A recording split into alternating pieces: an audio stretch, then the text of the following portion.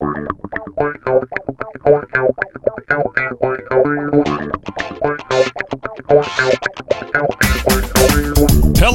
basketball fans, and welcome to the Dave and Dia podcast. Starting at center from Portland, the wily veteran Dave Deckard.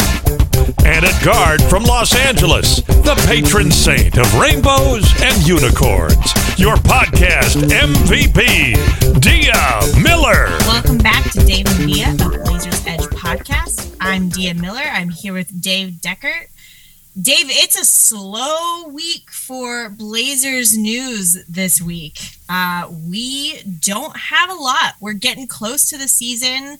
Things are kind of slowing down before they pick up again. How are you doing? How is things on your end? Well, it's a slow week for the entire NBA. I mean, let's face it, these late to mid-August weeks are when everybody goes on vacation. General managers take vacation, media members take vacation, players are still on vacation, coaches are on vacation. Not a lot of stuff is going to go on here. It's the big dead zone of the NBA news cycle. But you know what? You kind of need that because it gets so frantic everywhere else. And now, honestly, with Summer League, that runs through, mid to late July. Training camps open early, and of course, there's schedule releases now and all kinds of stuff. So, basically mid-September through late July is packed. So it's nice to actually have a little eddy in the river here, I think. How are you doing? Yeah, my brain went on vacation with all the executives, I think, because it's a struggle. The WNBA season just finished, the regular season. So I'm kind of in a lull right now as well. Yeah, it's kind of a weird middle ground right now where everything, and I'm the kind of person where when things slow down like this, I just feel like I'm forgetting things or like because I'm used to go. And so anytime there's a lull or anytime there's a break, I just feel like I'm forgetting something. It's really hard for me to just relax. It's going to be a couple months of trying to do that. Yeah, exactly. And well, like I said, it's good to have the mental break. I think players and, everybody kind of needs that. You can't be under the microscope 24/7, right. 365. There needs to be some downtime here, and we're in it, so that's great. I mean, have we got anything this week? What's going on? Yeah, very, very little. Just kind of a couple little things. The season opener has been announced October 19th against the Sacramento Kings. I don't believe it's been announced whether it will be played in Portland or in Sacramento yet, but that is the date. That is the matchup for the first game of the season. October 19th feels like it's so far away. Oh, it'll be here before you know it, but I mean, that's also good in that the Blazers get to open up with a win, right? I mean, you would expect. Yeah, we'll hope. We'll hope. So. It's funny how much I got used to last season, and now I have to readjust to, wait, we're going to win again.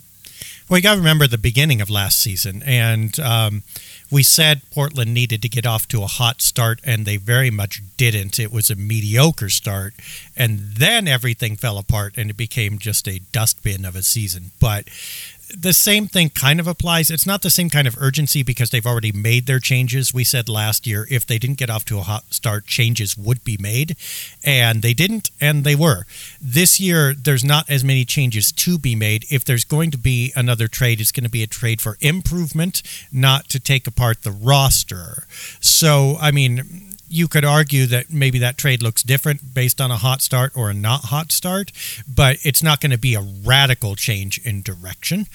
So they have a little leeway. But if they hope to prove that they are going to, contend or even be really good, they can't get off to a terrible start, and even a mediocre one won't be great. So these early games could have some significance. Yeah, so October 19th, we'll start out against the Kings. And then the other kind of big announcement that came out was a leaked Christmas Day schedule showing that there is no Blazers game on Christmas, which I feel like, I wonder when the last time we had a game on Christmas was, because I feel like this almost never happens for us. Yeah, I mean, it's been a while, and I can look it up by the end of the podcast. We should have it. But look, honestly, for a lot of people, including if it's a home game like the, vendors and stuff like that, also media people, those of us who have families and all that stuff, it is, I hate to say it, but unless it's really important, it's a bit nicer not to have a Christmas Day game, because then you get to spend Christmas Day with your family and not working. So they had one in 2018. I do know that. So they did not have one in 2019. So 2018 was the last Christmas Day game that I know of. Okay, so not as far back as I would have thought. But you're right. That's a good point. And I think for the players too, they don't have to be playing on Christmas. They can hopefully be with their families as well. And I that's a nice thing to be able to do. So especially if you're away and you're having to travel. Yeah, well, exactly. And, the people adjust and spend Christmas on different days. But again, the players, okay, if you're making $10 million a year, you can make up for a missed Christmas pretty easily. I mean, I get it. Family and money doesn't make up for that, but still, there are a lot of options there. If you're a beat writer or something like that, and you have a family, and there's a Christmas Day game, and you got to go cover it for $0 more than you would have made not covering it, and those dollars aren't an enormous amount, it's one of the burdens of the job, not one of the blessings. Yeah, as a kid, we always did Christmas on different days. And now that, I don't have my kids all the time because they're with their dad sometimes as well, I don't always get them on Christmas. And so I'm somebody that's used to Christmas doesn't always have to be December 25th. If we're going to we celebrate sometimes on December 22nd. We celebrate sometimes on, December 29th. It doesn't always fall for me on December 25th. So this has never been a huge issue for me, but I definitely know when you're dealing with family schedules and things like that, it's always nice to have it off. So yeah, no Christmas game for the Blazers, but silver linings. Yeah, exactly. And hey, look, also, you don't want to show up on Christmas Day unless you're really good. You know what I mean? Because you don't want to get exposed as mediocre. You don't want to be that team that everybody goes, oh, why am I watching them on Christmas Day? And then they sucked on top of that. You want to have people be excited. You want to have it be a coming out party in terms of, your debutante, thing. So, I mean, there will come a day for that for Portland, but I'm not sure that this year is it.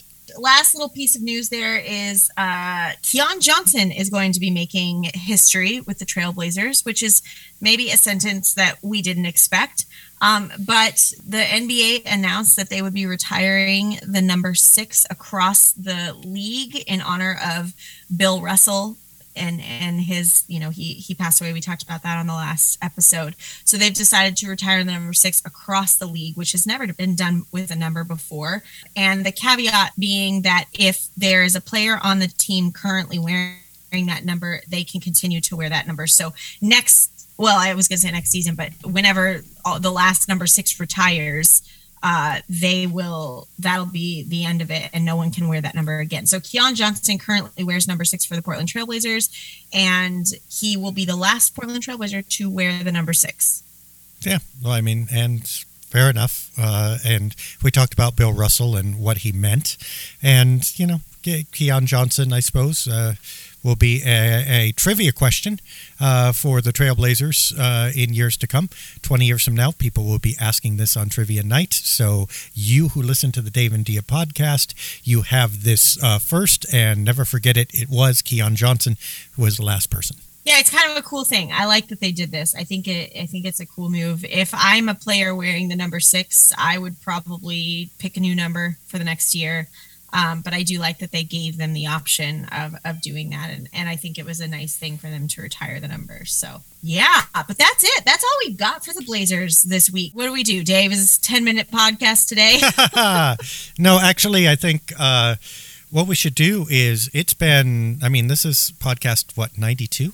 Is that correct? Something like that? Yeah, 92. We've done 92 podcasts. At the very, very beginning, like podcast 2, we talked about ourselves. 90 podcasts later, maybe we should reintroduce ourselves to the audience a little bit, talk about our Blazer fandom and whatever. We'll come up with some strategic questions. We don't have any written down, but let's start with you, Dia Miller. If we were to ask how you got to be a Trailblazers fan, what would you say? I mean, I've made no secret of the fact that I live in Los Angeles, and I've lived here since I was a teenager, but I grew up in Oregon. I grew up in Southern Oregon, Ashland, Brookings, very, very bottom of the state. But my family, my extended family is in Portland. And when I was a kid, my grandparents had season tickets to the Trailblazers. In fact, they got them the year that Clyde Drexler was drafted, and they held them until the last game that he played as a Blazer. So they had season tickets for Clyde Drexler's entire career. And I used to get to go as a kid. You know, I went to my first Blazer game before I could walk. My mom talks about finding a random bar in the stadium to get me out of the seats and let me walk around, which is really funny if you know my family, because none of my family are drinkers at all. So it's kind of a funny picture there. But I remember being a kid sitting on my grandpa's lap in the Coliseum watching the Trailblazers play. And I became a legit fan at a very young age. I don't know when I mean, I'm not sure that there's really a point where it happened. I think it just kind of gradually was ingrained in my upbringing and in what I was exposed to.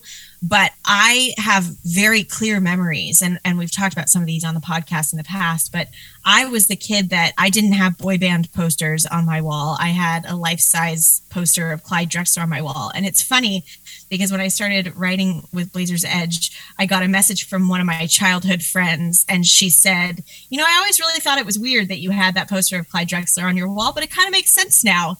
And so that was just always ingrained in me. I always was a sports fan. I played sports from the time I was in first grade, and basketball was my favorite. You know, my number in basketball was 22 because of Clyde, and my first email address, I still remember that email address, you know, at AOL or whatever it was basketball, but with no vowels, 22 at AOL.com, I think. That was just such a part of my identity. And then when we moved to California, to LA even, I was in the minority. You know, the majority of the people around me were Lakers fans. There were some Clippers fans interspersed in there, and then some other random teams.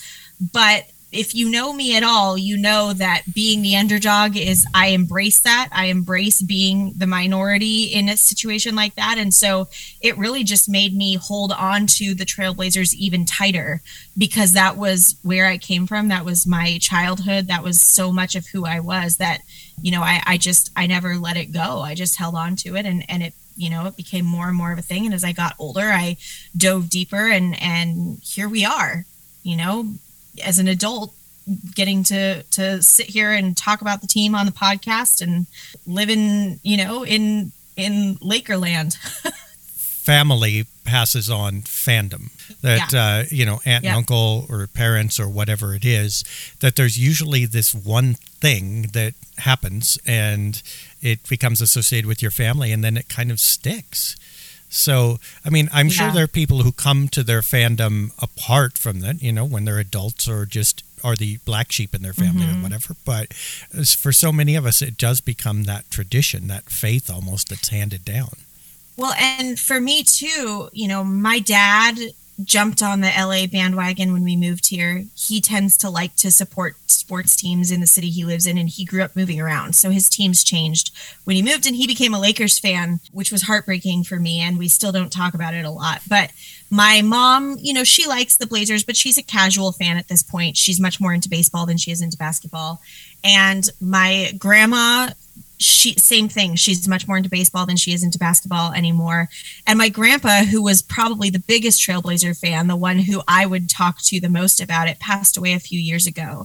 And so, and I think about that often, you know, and it's actually kind of an emotional thing for me, but I think about the things that I've been able to do. And, you know, last year when I met Clyde, And when I've done interviews with different people from the team, or I've had the opportunity to meet players or work with players and interact with players from the Trailblazers, every time that happens, I think, man, I wish I could call my grandpa and tell him about this, because he would think it was so cool.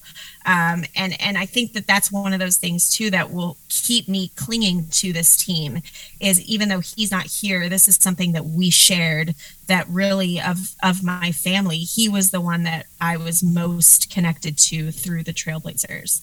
I mean, that's I think not an atypical story, and especially now, okay, because look, the NBA has been around for, since the 40s, right? And obviously professional basketball existed before that. But you really look at the boom, the David Stern era, the Magic, Larry Bird, it's since the 1980s, right, that the big boom happened. Well, that's now grandparents, right? I mean, it's starting to be, if you were 20 in the 1980s, you are now grandparent age now. So we're starting to get that generational attachment on a much wider scale than we once had, because the league literally exploded to much wider consciousness than it once had. And it will not be long, by the way, before the Michael Jordan generation is now your grandparents. And then, of course, we'll follow Shaq and Kobe. So it's like you're going to get that, and obviously anyone born since, let's say, 1986 has never lived in a world where the NBA was not a really big deal. So I think your story will become pretty common. As for me, I remember being a kid, and I was quite young, but it was in 77. And, of course, the Blazers were going to win the championship. But before they did that, they were in the playoffs. No games were televised back then, but the playoffs were. And I remember going downstairs, and my dad was watching TV, and there were people throwing around this ball in an interesting way. And I was like, what's that? And he's like, it's basketball. It's like a game. And I'm like, ooh, cool. And it's like, my dad said, you see those guys who are wearing white? And I said, yeah.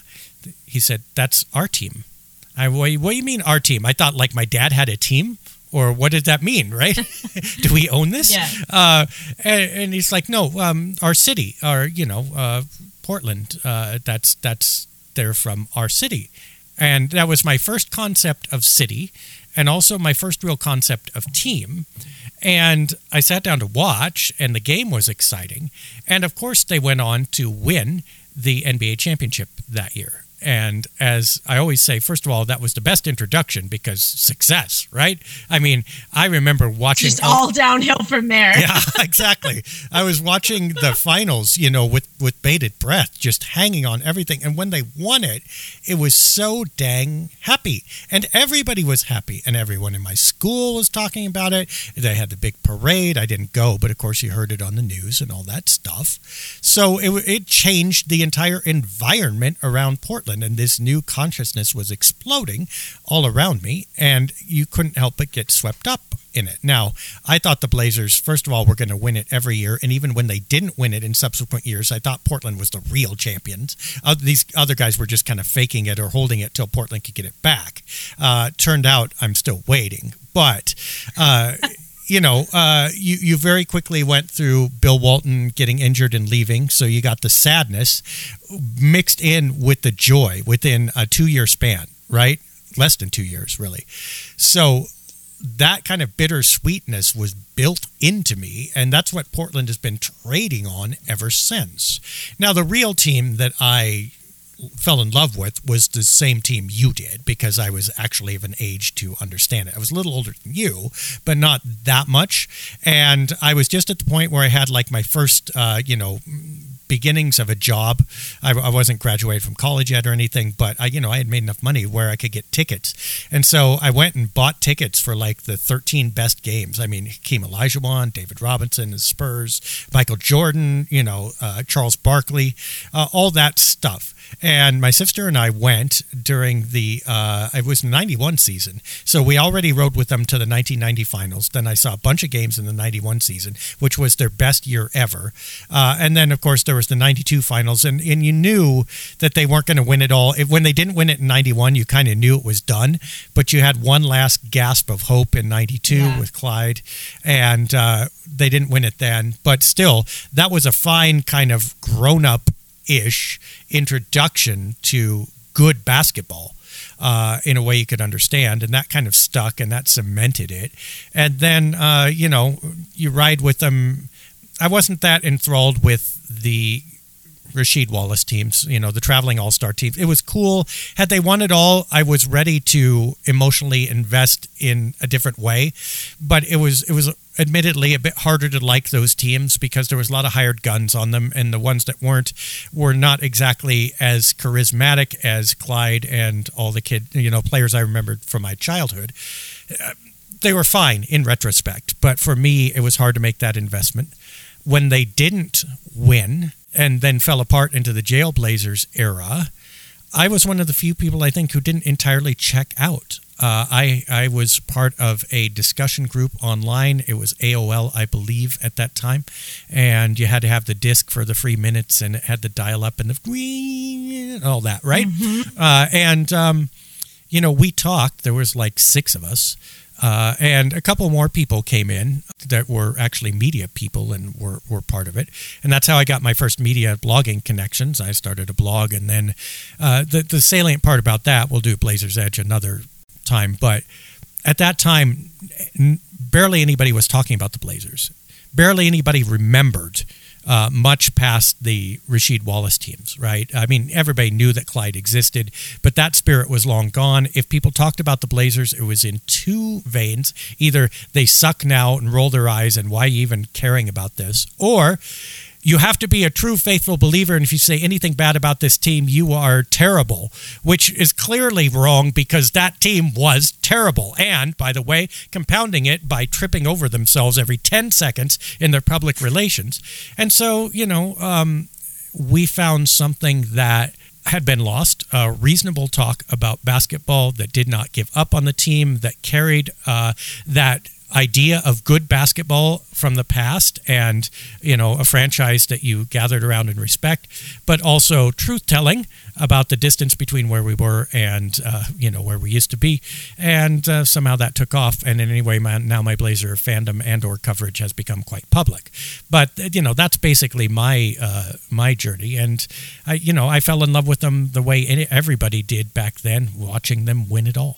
Yeah, it's such an interesting thing to hear people like you who came into this fandom with a winning team, and I think about that a lot now, that the people that are becoming fans of the Trailblazers now, the people like my children are very exposed to this team. I talk about it often. We watch it often. And I think for them, rather than winning, the thing that's bringing them to it is players. My youngest son, we've talked about before, is very much a CJ McCollum fan, which is a whole other story because he's not even on the team anymore. But I think it's always interesting to hear what brings that there. And for you, growing up in Portland and being exposed to that as your team, just automatically, and then at a time where the team is winning, that's a great start. It's hard to come back from that, though, then when the team struggles. But I think you cling to that, I'm sure, at times where, you knew what that felt like. You were there. You saw that happen. Well, but, I mean, look at it was never just winning. It was winning and then the fall. And, the first time it happened, like I said, was Bill Walton's foot, which was unimaginable to a kid. I mean, I thought Bill Walton was, the bee's knees. And Right. It turned out he had a bum foot. Instead, of winning it again and again, they ended up falling apart very quickly. So you got the hope and promise and then the dashing. Now, look what happened in the Clyde Drexler era. You finally built back to that, and they were right there. And, Danny Young's shot is waved off at the buzzer, the half-court shot that would have, tied the game and stuff like that, and they lose to the Pistons. That terrible, heart-wrenching Western Conference series to the Lakers where Terry Porter missed the shot that would have locked it up after the big comeback, and then Magic Johnson throws the ball in the air in a moment that's still replayed on tape. Okay, crushing heartbreak, and then Clyde not winning it in 92 and then being traded. Okay, so you have that winning. And by the way, a lot of people make this, when they talk about those Clyde teams, they talk about them as, the championship team. So really, they were the finals team. Right. But in Portland's heart, that team was a championship team. They just never won it. So that kind of fell apart. Then you have, the brief blip for those who like Rasheed Wallace, Scottie Pippen et al. But then that also became the Jailblazers. And then you had Brandon Roy and LaMarcus Aldridge, the resurrection. And then Roy and Oden, of course, spectacular injury, failure, and that falls apart. So every step of the way, the promise and the victories have been accompanied by tragedy and great loss. This is the Trailblazers story, and I think we were indoctrinated into it very early, and it's never stopped since. It's an interesting franchise to be a fan of. When you start to have conversations with other basketball fans who are not Blazers fans, and the things that you hear, I just had a conversation with somebody the other day and they were talking about how they're convinced that our franchise is cursed with injuries. And I thought, well, yeah, you and me both. But the different things that stick out to people. And I always say that when you aren't a Portland fan, when you've never been a Portland fan, you don't fully understand what it is to be part of that culture. And I guess you could say that of any team, but I think there are teams like the Lakers that, are just a constantly winning team, usually. And things like that. I think there are teams like that, or like the Golden State Warriors that have recently had a dynasty. I think there are teams like that where you can kind of get the idea of what it's like. I think that with Portland, and I'm not saying this isn't true for other teams as well, but I think with Portland, there are a lot of nuances that you just don't understand if you've never been a Portland fan.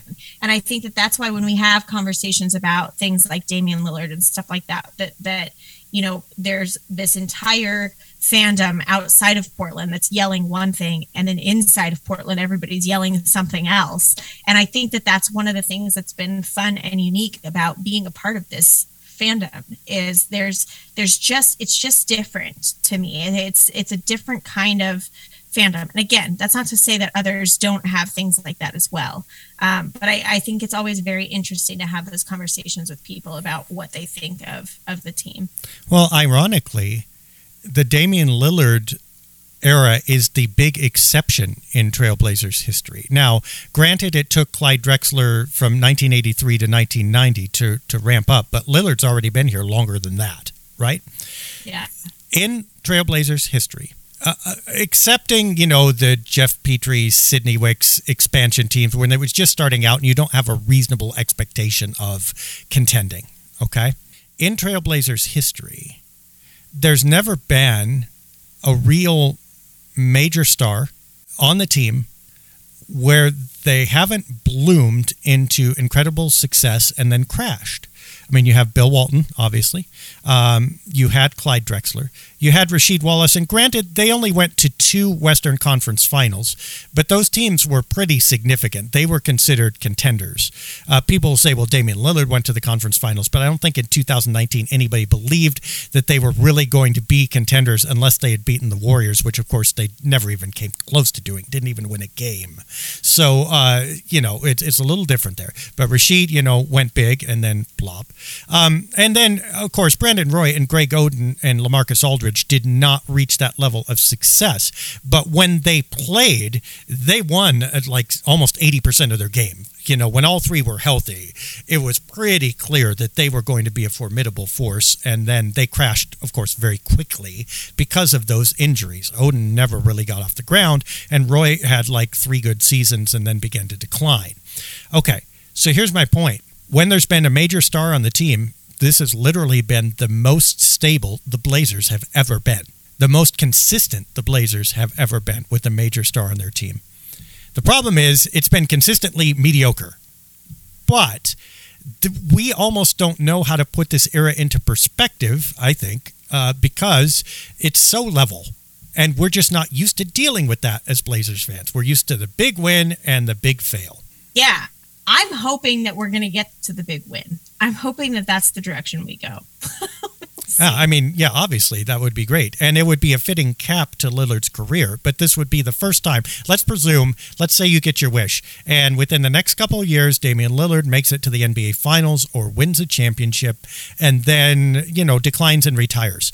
That would be completely unprecedented in franchise history. It's never happened that a story ends up that nice.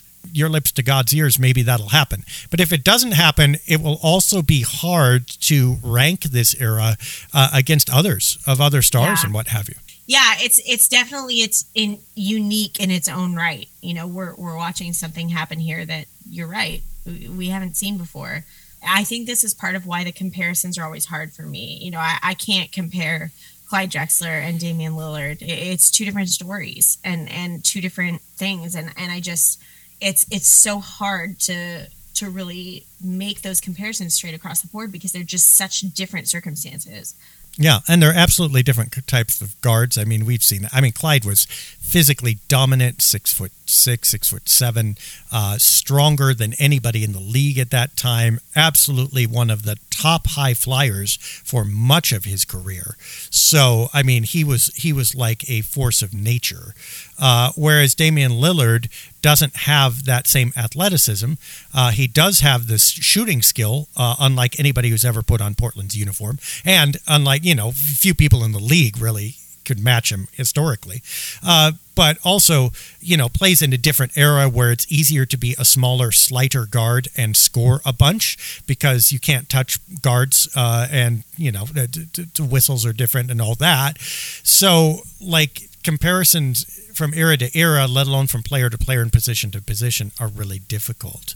That said, I mean, it's all going to fall on, I think, the better individual player, if you look at stats and such, is clearly going to be Damian Lillard. The better player in terms of team success is clearly going to be Clyde Drexler unless something changes. And therein will lie a debate that rages for decades, probably. Yeah, I hate these debates. This is my least favorite part of talking about basketball. Yeah, well, fortunately, we're not in any burden to answer it. So, what significant events do you remember from your childhood or beginning of fandom? Is there any moments that you went, oh yeah, I remember this clear as day? Probably the single most defining moment for me and my fandom as a child was the day that Clyde Drexler got traded. There was a lot of the team and basketball that kind of runs together, and I don't remember specific games. That's never how I've enjoyed basketball. For me, it's always been a lot more of the overall feeling of how it made me feel, of how I the interactions that were happening around it, the joy that it brought to me as a child. But I remember very clearly the day that Clyde Drexler got traded to the Rockets and not fully understanding as a kid, because I was young at that point. I was 8, maybe, I think. And I didn't fully grasp what was happening. And it changed things for me because a big part of what I loved about the Blazers was Clyde. And so I had to kind of adjust how I watched and how I enjoyed basketball.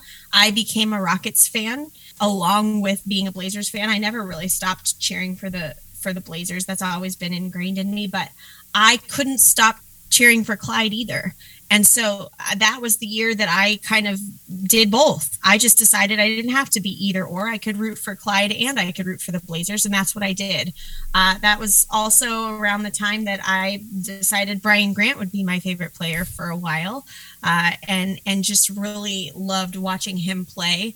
As a kid, there was just this finality to that Clyde was gone. He wasn't ever going to play on the Trailblazers again. And that was a hard thing for me to comprehend and to grasp. And just, it wasn't the team that I had known it to be anymore. And I remember that. I mean, I experienced, just in life in general, I experienced a lot of loss in my life as a kid. So the idea of loss, this wasn't a traumatic loss compared to, real life things that I had dealt with. But I remember being very sad and just really feeling that loss. And I think that that's something that's I really enjoy about today's NBA actually is that I very much can, especially with social media the way that it is, especially with access to the games the way that they are, I know that no matter where a player goes, I can continue to root for them. I can continue to watch them and cheer for their success and still be a Trailblazers fan. And I feel like I figured that out really young. I had to have that conversation with my son, Jesse, when CJ got traded, and Jesse cried. And he kept asking the same kinds of questions that I'm sure I asked as a child, trying to understand what this meant. And then eventually coming down on the fact that he could still root for CJ and also be a Blazers fan. And so it's a weird thing to realize as a kid, but that's the one thing that stands out the most to me. And I know that that's maybe not the typical thing for people's fandom. You tend to talk about, when you talk about defining moments as a fan of a team, you think about like the 0.9 second shot and the waving goodbye and those kinds of defining moments, the kinds of defining moments that win you a series or put you into the playoffs or whatever. But for me as a kid, that wasn't it. And I guess that's been true for me as far as being a fan of basketball. I've never been the same kind of fan that the people around me have. I've always viewed the game slightly differently, and it's always been more than just a game for me. It's been a lot about the people. It's been a lot about the story around the game. It's always been that way from the time I was a young child. So I think that for me, that is the single most prominent memory that I have of the Trailblazers. Mine was, perfect first quarter. I was in attendance. And I remember that was San Antonio. There was after the Blazers had eliminated San Antonio from the playoffs in 1990, the playoffs before. San Antonio was upset about that, and it happened in 7 games, and happened because Rod Strickland made an over-the-head pass that Jerome Kersey intercepted. Strickland never should have made that pass. San Antonio had beef, basically. They thought that they were going to win it, and they were coming back loaded for bear to take the Blazers down in the first matchup of the next season to serve notice that this wasn't going to happen again. The Blazers paced a 41-10 first quarter on them of that game that San Antonio came in to teach Portland a lesson, and the lesson was taught, and the Blazers were not going to look back at that point at San Antonio or anybody else. And I remember that feeling. I remember that quarter. It was amazing, just built on crescendo upon crescendo, and I was in the Memorial Coliseum. So that was fantastic. That's probably a single in-game memory. I also remember, though, the crushing loss, as I said, in 1991, the conference finals. I was old teenager at that point and was beginning to undergo the beginning stages of clinical depression, which had come upon me. I mean, like you, I had experienced a lot when I was a kid, and, emotional emptiness, vacuum, that kind of stuff. We won't go into details, but at that point, things were coming crashing down, and I was not physically alone. I had people around, but I was emotionally alone. But the Blazers were there, and the Blazers were doing very well, and that became my lifeline, right? But then that heartbreaking moment was a lot. You know what I mean? It was a lot when you expected they were going to win their second championship, and all of a sudden they got ousted by the Lakers of all people, and on a heartbreaking last-second shot that could have preserved the series of all things. And just that feeling of emptiness, like right after that shot missed, and you're like, it was like almost someone died. I don't want to exaggerate it, but that feeling of being out of touch with reality, like that just not just happened, right? The world isn't the way it was supposed to be. It looked like it was going one way, and now all of a sudden we're in a much darker timeline. So I remember doing that. Went out and shot baskets right after with a friend, and just tried to process it and couldn't very well. So I remember that. The Greg Oden draft was another big one. That, of course, I was much more adultish for. But the moment, and it wasn't even the draft, it was when the Blazers won the lottery that year. And we were doing Blazers Edge, actually, at that point. And that was one of the kicking off points of the site that really made it an icon. But when Portland's number was skipped in the biggest draft of in recent memory. I mean, people knew this was going to be Olajuwon Jordan again, or this was going to be, something huge, right?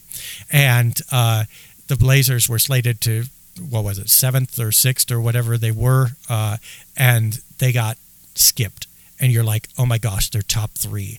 And then you have to wait for that gap. It's like, okay, we're going to go to commercial, then reveal the top 3. And you're going, you bastards, just tell us. And it's like, okay, number 3, not number 3, just not number 3, because we know it's Durant and Oden, right? It's like, just please. And then Atlanta, I believe, was number 3.